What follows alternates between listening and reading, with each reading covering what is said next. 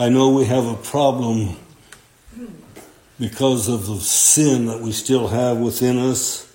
And oftentimes we compare ourselves with others, and the Word of God tells us that's not wise. Have you ever noticed in the commercials how when they're trying to sell an item, they'll compare it with another item that they really bring out the bad things about the other item? Well, that's just the way the world is. And in our unregenerate state, and we still have that problem, we just, in arrogant pride, think we're better than others. And we'll talk about others. Oftentimes, not everybody does this, but oftentimes we'll bring out the bad in them, trying to exalt ourselves before them, or before the ones we're speaking to. And it's just not a good thing. We just have that tendency. And our Lord warns us not to do that. And we heard a little bit about that in Sunday school this morning, how we're to love the brethren. And I know sometimes, and you've probably experienced this, people will come over and visit us, and when they leave, they start telling others how poor the house is kept or something that they have found wrong, and it'll get back to you. You know, just forgive them. We're to forgive those who just speak against us for Christ's sake.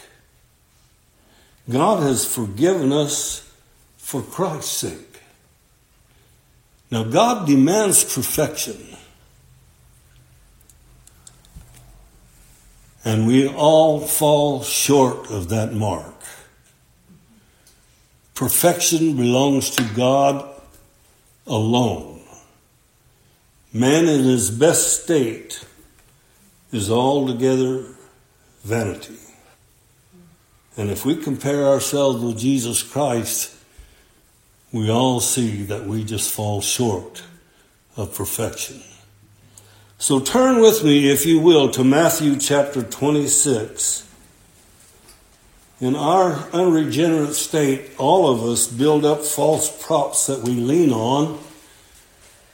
And it's the responsibility of God's preachers to tear out those false props that we're leaning on so that we lean only on Jesus Christ.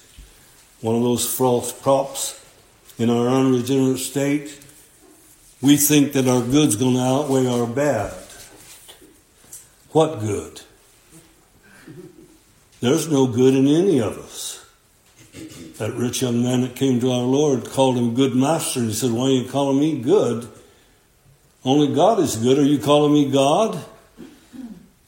And we were talking about that just a moment ago. Goodness is something that all of us like to see in one another, and especially our children. But in the eyes of God, and He tells us this in His Word, there is none good, no, not one. So we have that false prop, and there's so many different ones. Baptism, church affiliation, monies we put in the offering, and the list goes on and on and on. I'm not putting down good works. Good works do accompany salvation. And we should get baptized. And I believe children of God should join a gospel-preaching church. And I think we should support the church and pray one for another. But those things accompany salvation. They don't contribute to salvation. Salvation is of the Lord from start to finish. And man contributes absolutely nothing to the glorious salvation that's found in Christ and only in Christ. Now here in Matthew chapter 26, I want to start reading at verse 17 and read down through verse 25. The Word of God says this, starting at verse 17 of Matthew 26. Now, the first day of the feast of unleavened bread, the disciples came to Jesus, saying unto him, Where wilt thou that we prepare for thee to eat the Passover? And he said, Go into the city to such a man, and say unto him, The Master saith, My time is at hand. I will keep the Passover at thy house with my disciples. And the disciples did as Jesus had appointed them, and they made ready the Passover. Now when the even was come, he, that is our Lord Jesus, sat down with the 12, and as they did eat, he said, Verily I say unto you, that one of you shall betray me. And they were exceeding sorrowful, and began every one of them to say unto him, Lord, is it I? And he answered and said, He that dippeth his hand with me in the dish, the same shall betray me. The Son of Man goeth as it is written of him. But woe unto that man by whom the Son of Man is betrayed. It had been good for that man if he had not been born. Then Judas, which betrayeth him, answered and said, Master, is it I? He saith unto him, Thou hast said. Now it was written in the Old Testament that there would be one that would betray the Lord for 30 pieces of silver. And the scripture had to be fulfilled. And Judas Iscariot was that man who was appointed to betray our Lord Jesus. Now I chose that word deliberately. God appoints all things. Our time of birth, our time of death, everything happens according to God's eternal decree. Nothing happens apart from his permissive will. And our Lord Jesus said it were better for that man if he had never been born. Now I realize that people don't like to hear that, but it's true nonetheless. I don't know why people have so much problem believing that the whole mass of humanity is one big lump of clay, and our wonderful sovereign God is the potter that forms the clay as it pleases him. And all of God's children who were chosen in Christ, and we heard that read in a scripture reading this morning at the men's meeting, that's found in Ephesians chapter 1 and other places also. I don't know why it's difficult for people to believe that the potter has the right to do what he will with his own. Forms the clay as it pleases him. And we're vessels of honor, which God afore prepared unto glory. Now there are those who are vessels of wrath fitted to destruction, and I know that we fit ourselves for destruction. I know that. We harden our heart in our unregenerate state. But God also hardens the heart. He tells us that. And he raised up Pharaoh to destroy him. You all believe that? It's taught in the Word of God. Pharaoh couldn't do anything but what was determined for him to do. And God determined that to show his power, that his name will be declared throughout all the earth. Now, it is the responsibility, like I said earlier, for God's preachers to tear out those false props. And it's also the responsibility of God's preachers to preach the gospel of Jesus Christ and him crucified. We must preach the gospel. That is a must. And God takes the gospel and makes it effectual as it pleases him. Now I've titled this message, Lord, is it I? Now I guess probably people would find fault with wording it that way, saying it's not grammatically correct. And I'm certainly not one to correct anybody, especially myself, for speaking in a way that's not grammatically correct. But I wouldn't change the Word of God. I don't care what people say. And the Word of God tells us plainly. The disciples ask him this question, Lord, is it I? So I want to take that question and I want to apply it to myself and to you and to anyone else who might hear this message that's being recorded. I want to apply that to some biblical truths and ask myself, is it I? So turn to Galatians chapter 1, if you will, please. Galatians chapter 1. Now, false preachers must be exposed.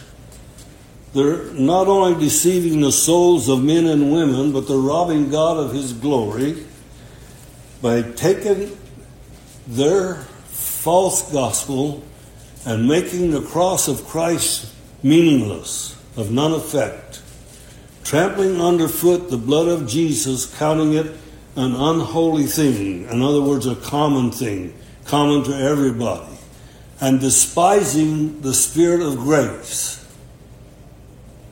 They're all liars. I had a preacher look me right in the face one time and said, you could be one of God's elect and never hear the gospel and never believe the gospel and wake up in glory. I said, I don't believe that for one little bit. The Word of God tells us that all of God's children are going to come to Jesus Christ. All of them. He's not going to lose any. Under the preaching of the gospel, He sends the Spirit of His Son into our hearts, and the Spirit of God is our teacher, taking the things of God and revealing them to us.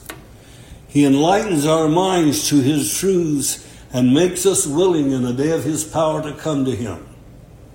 So these false preachers, they need to be exposed. All of them, including those who follow them, are liars. All of us in our unregenerate state are liars. All men and women, when they fell in Adam, come into this world with Adam's fallen nature, running from God, hating God, cursing God, at least maybe not with filthy words, but at least in our rebellion against Him, refusing to believe the record He has given to us of His Son. Now there's only one gospel. Only one.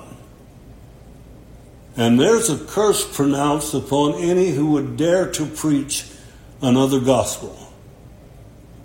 So I take this very seriously.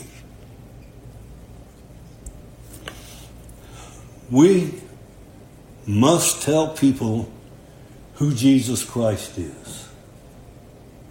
He's God Almighty. He's Lord of all. He's our Creator. And God sent Him into this world to do something. To save sinners, of whom I am chief.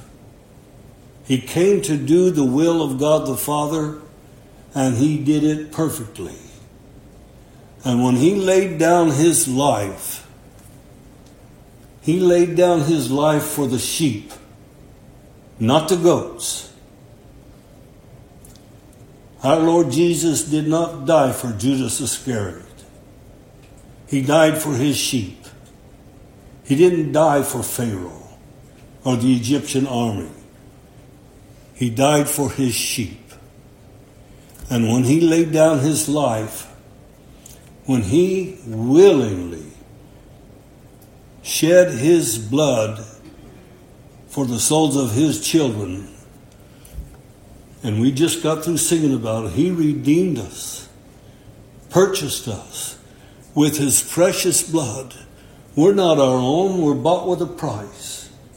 And that price was what Jesus Christ paid in full for the sins of His people. Do you think for one moment that our Heavenly Father, which gave those people to Christ conditional upon what Jesus would do for them, would refuse to enlighten the minds of those that He promised to Christ? Every person that experiences the miracle of the new birth is God showing His hand in a miraculous way, fulfilling His promise to His Son and giving that person, that man or that woman, to His Son by divine revelation. So there's only one gospel. And Jesus Christ, when He laid down His life, He was delivered for our offenses and raised again for our justification. He came out of the grave and He ascended to glory. Several days after that, He ascended to glory and sat down at the right hand of the Majesty on high. And He made us to sit together with Him in heavenly places. And He's coming back for us. He's coming back at our appointed time of departure, or when He returns to catch us all up to be with Him in glory. And we're going to see Him in all of His glory, face to face. Now that's the gospel. But here in Galatians chapter 1, starting at verse 6, the Apostle Paul, writing under divine inspiration, is rebuking these Galatians because of their weaknesses in the flesh and wanting to be circumcised after the manner of men after the gospel had been presented before them. He says, I marvel, verse 6, I marvel that you are so soon removed from Him that called you into the grace of Christ unto another gospel, which is not another, but there be some that trouble you and would pervert the gospel of Christ.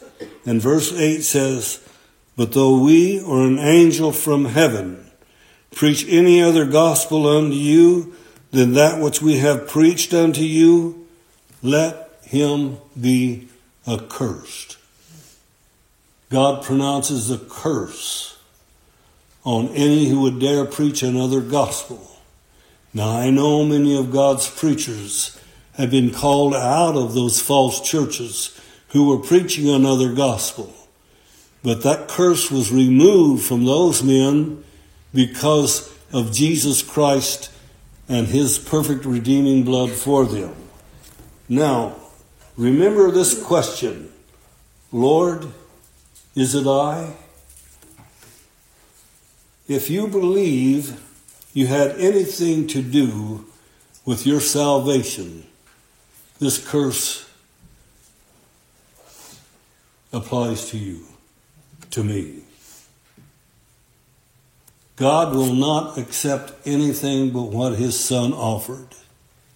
And Jesus Christ paid it all. All to Him I owe.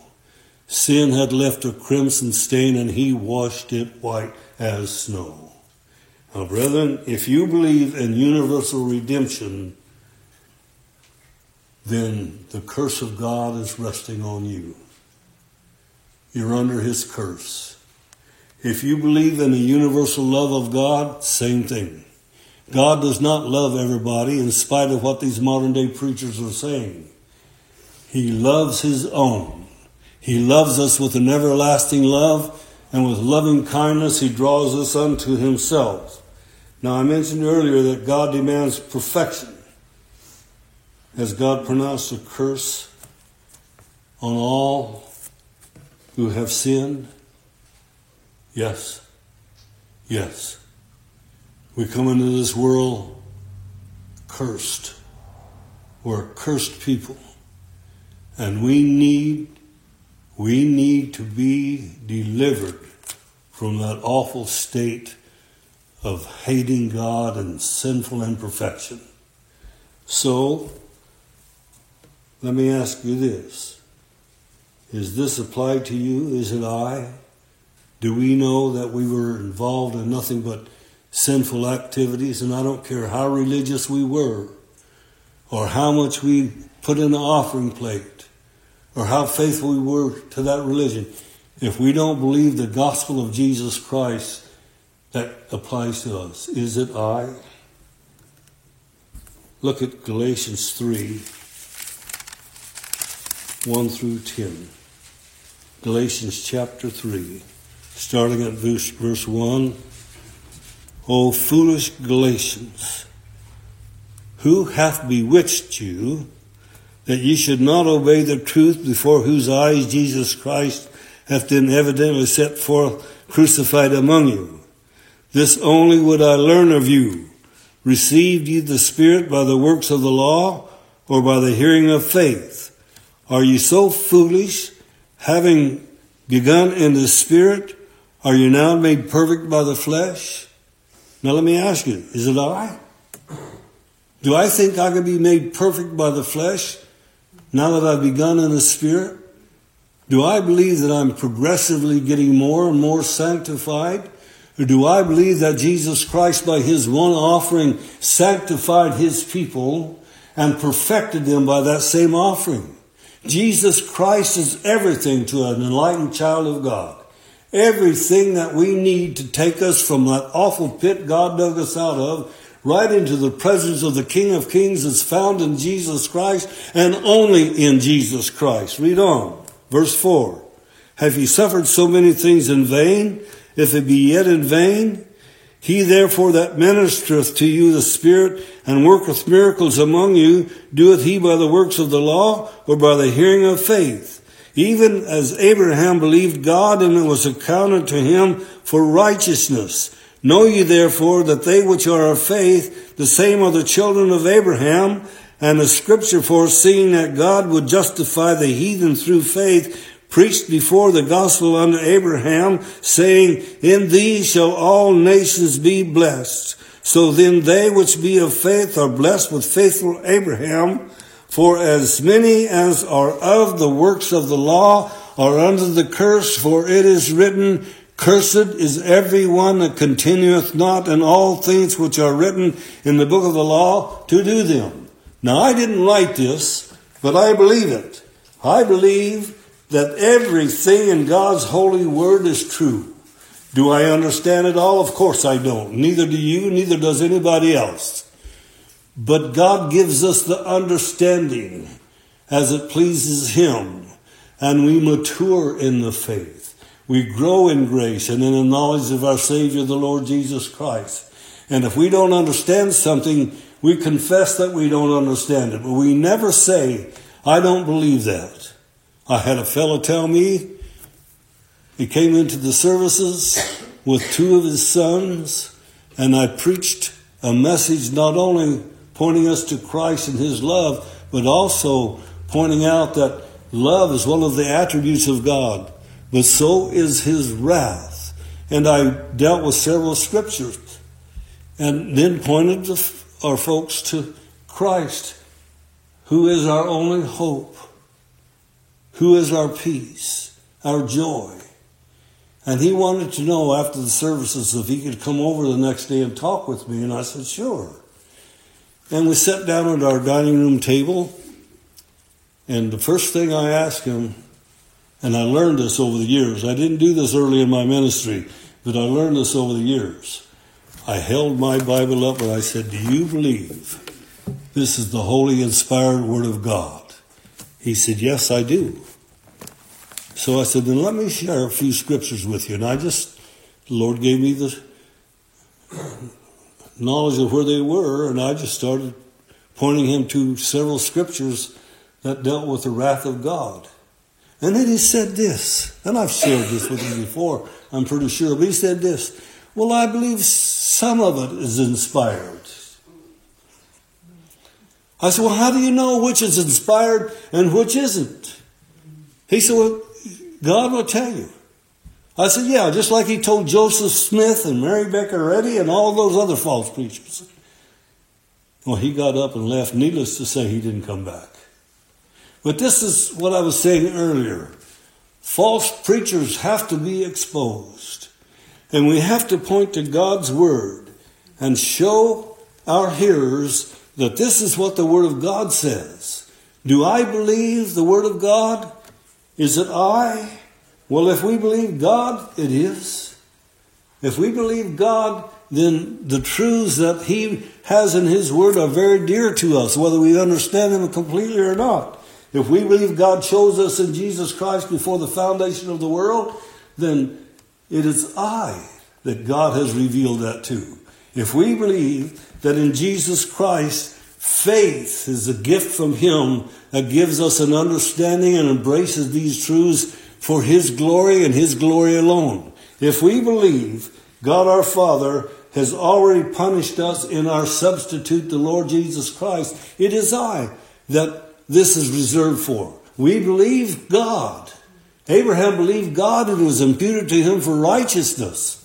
We believe that God Himself delivered His Son for our offenses and raised Him again for our justification. Does that thrill you?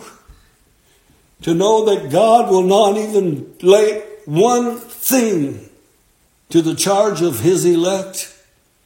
That all of my sins, past, present, and future, were laid on my substitute, and God has already punished me in Him? Do I believe that? Yes, I do. Can I explain how God can be just and justifier of those who believe? He's just in everything He does. And He justifies His people through the merits of Christ alone. And we rejoice in that whether we can fully understand it or not. I'm being as honest as I can and wanting you to apply this question to yourself. Do you believe that Jesus Christ by Himself purged your sins? Lord, is it I? Did He purge my sins? His Word tells us that He did by Himself.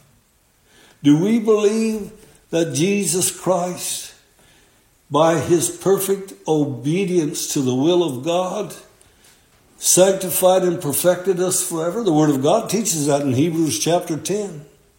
Do we believe that when Jesus Christ came out of the grave and ascended to glory and sat down on His throne in glory, that He has made us to sit with Him in Him in heavenly places? I believe that. Can I explain that? No, I can't explain it to the satisfaction of anybody who does not believe the gospel, but I don't have to explain it to you. God is the one who gives us faith. Do you believe that? Do you believe faith is a gift of God? I believe that. I believe that He gives us faith to embrace these truths for the glory of His darling Son, and His darling Son gets all the glory whether we believe it or not. Now, look at Galatians, this 3rd chapter, verses 13 and 14. And remember this question. Lord, is it I? Verse 13 says, Christ hath redeemed us from the curse of the law, being made a curse for us. For it is written, Cursed is everyone that hangeth on a tree, that the blessing of Abraham might come on the Gentiles through Jesus Christ, that we might receive the promise of the Spirit through faith. Is it I? Do I believe this? Do I believe that when Jesus Christ hung there on that cross, that He took that curse upon Himself? Cursed is everyone that hangeth on a tree. So the curse that's on us when we come into this world, the curse was on those preachers who were preaching a false gospel, that curse was laid on Jesus Christ. And He redeemed us from all of that. Redeemed, how I love to proclaim it. Redeemed by the blood of the Lamb. Redeemed through His infinite mercy.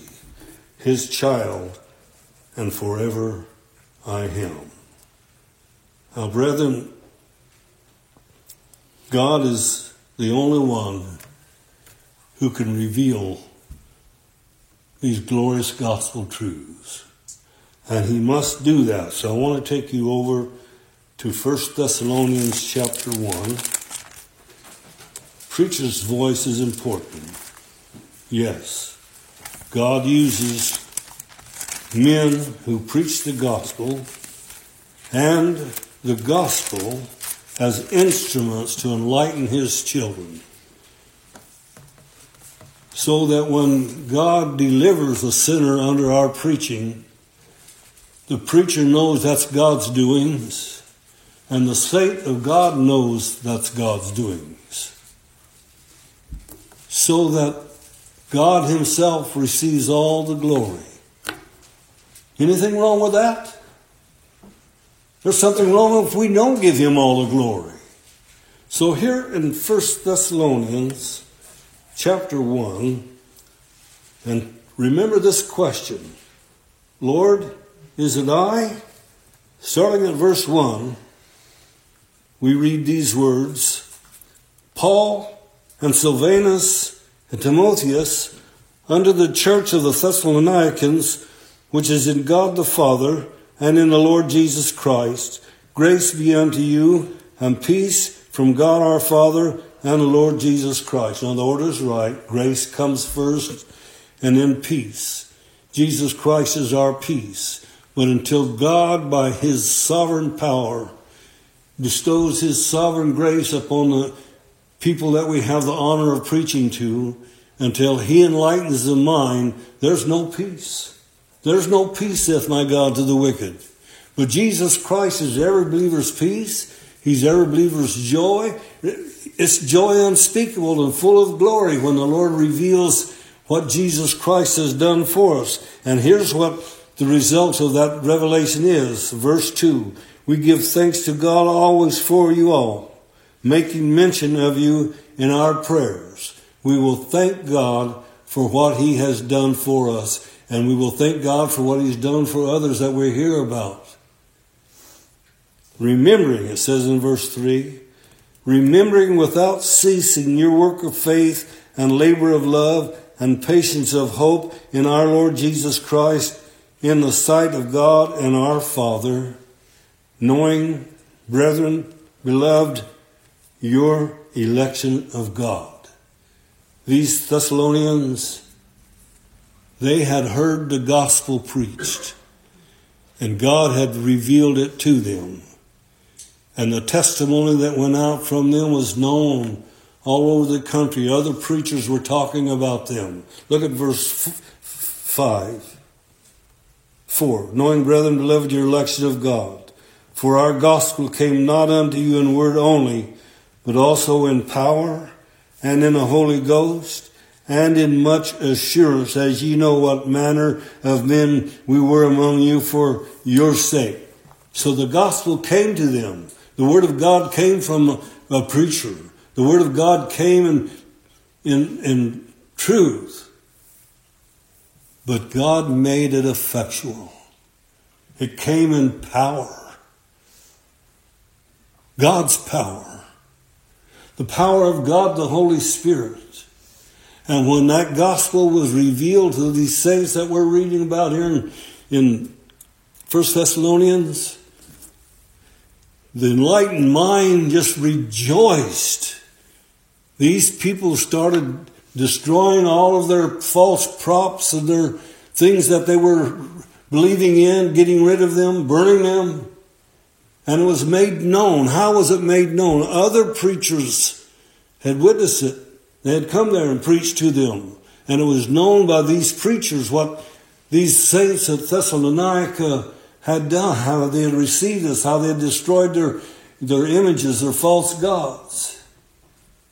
You know, we have a dear beloved brother and pastor friend, David Edmondson, who's getting invited to other churches in different parts of this United States and maybe out of the United States as well.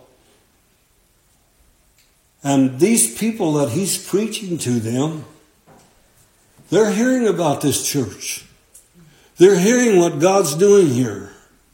The testimony is going out from the preaching that Brother David is preaching, and they're hearing, well, that's the gospel he's preaching up there in Madisonville. We ought to be thankful the Lord is broadening his horizon, getting him to different churches, because saints are hearing about us and rejoicing and giving God the glory. That's what happened here in Thessalonica. That's what's going on here. And so these men and women in Thessalonica, they were worshiping God in spirit and in truth. Is there any other way to worship God? You can't worship him in your unregenerate state. He won't receive it. And you can't worship him if you believe a false gospel. The Spirit of truth, the Holy Spirit of God that he puts in our heart, and the truth go hand in hand. You can't separate them. So that's what happens to every child of God that's enlightened by God the Holy Spirit. God sends the Spirit of the Son into our hearts, crying, Abba, Father, and gives us faith to believe on Jesus Christ as is plainly set forth on the pages of Holy Scripture. Brethren, and I quote Brother Henry Mahan, believing is no small matter. This is the work of God, that you believe on him whom he hath called. Now, look at the last part of this first chapter of 1 Thessalonians. Verse 10 is what they were doing. They were waiting for Jesus Christ, and to wait for his Son from heaven, whom he raised from the dead, even Jesus, which delivered us from the wrath to come. The name of Jesus Christ, one of them, he has many names. One of them is the Deliverer. He delivers us. He's not trying to deliver us. He's not trying to get our attention. He's not trying to get you to make a decision for him. Jesus Christ is on his throne in heaven, and he's working all things after the counsel of his own will. And this is the will of God, that you believe on him in whom he hath sent. All that the Father hath given me shall come to me, he tells us in John chapter 6. And him that cometh to me I will in no wise cast out. He will never leave us nor forsake us. He which hath begun the good work in us will perfect it until the day of Jesus Christ. Do I have faults? I have more than I can even count myself. But Jesus Christ took care of all of those faults, all of those sins, all of those shortcomings. Faith, God's gift to his chosen people, embraces Jesus Christ, knowing that when this is all over, whether it's my day of departure or whether it's when Christ comes back, I'm going to be with him forever. I can't even imagine what joy that's going to be. Jude put it this way: unto him that is able to keep you from falling and to present you faultless before the presence of his glory, to the only wise God our Savior, be glory, majesty, dominion, and power, both right now and forever. And that's why we gather here on a regular basis, to hear this glorious gospel that stirs our hearts to worship our blessed God in all of his glory for this unspeakable gift, eternal life. Is it I? Do I believe?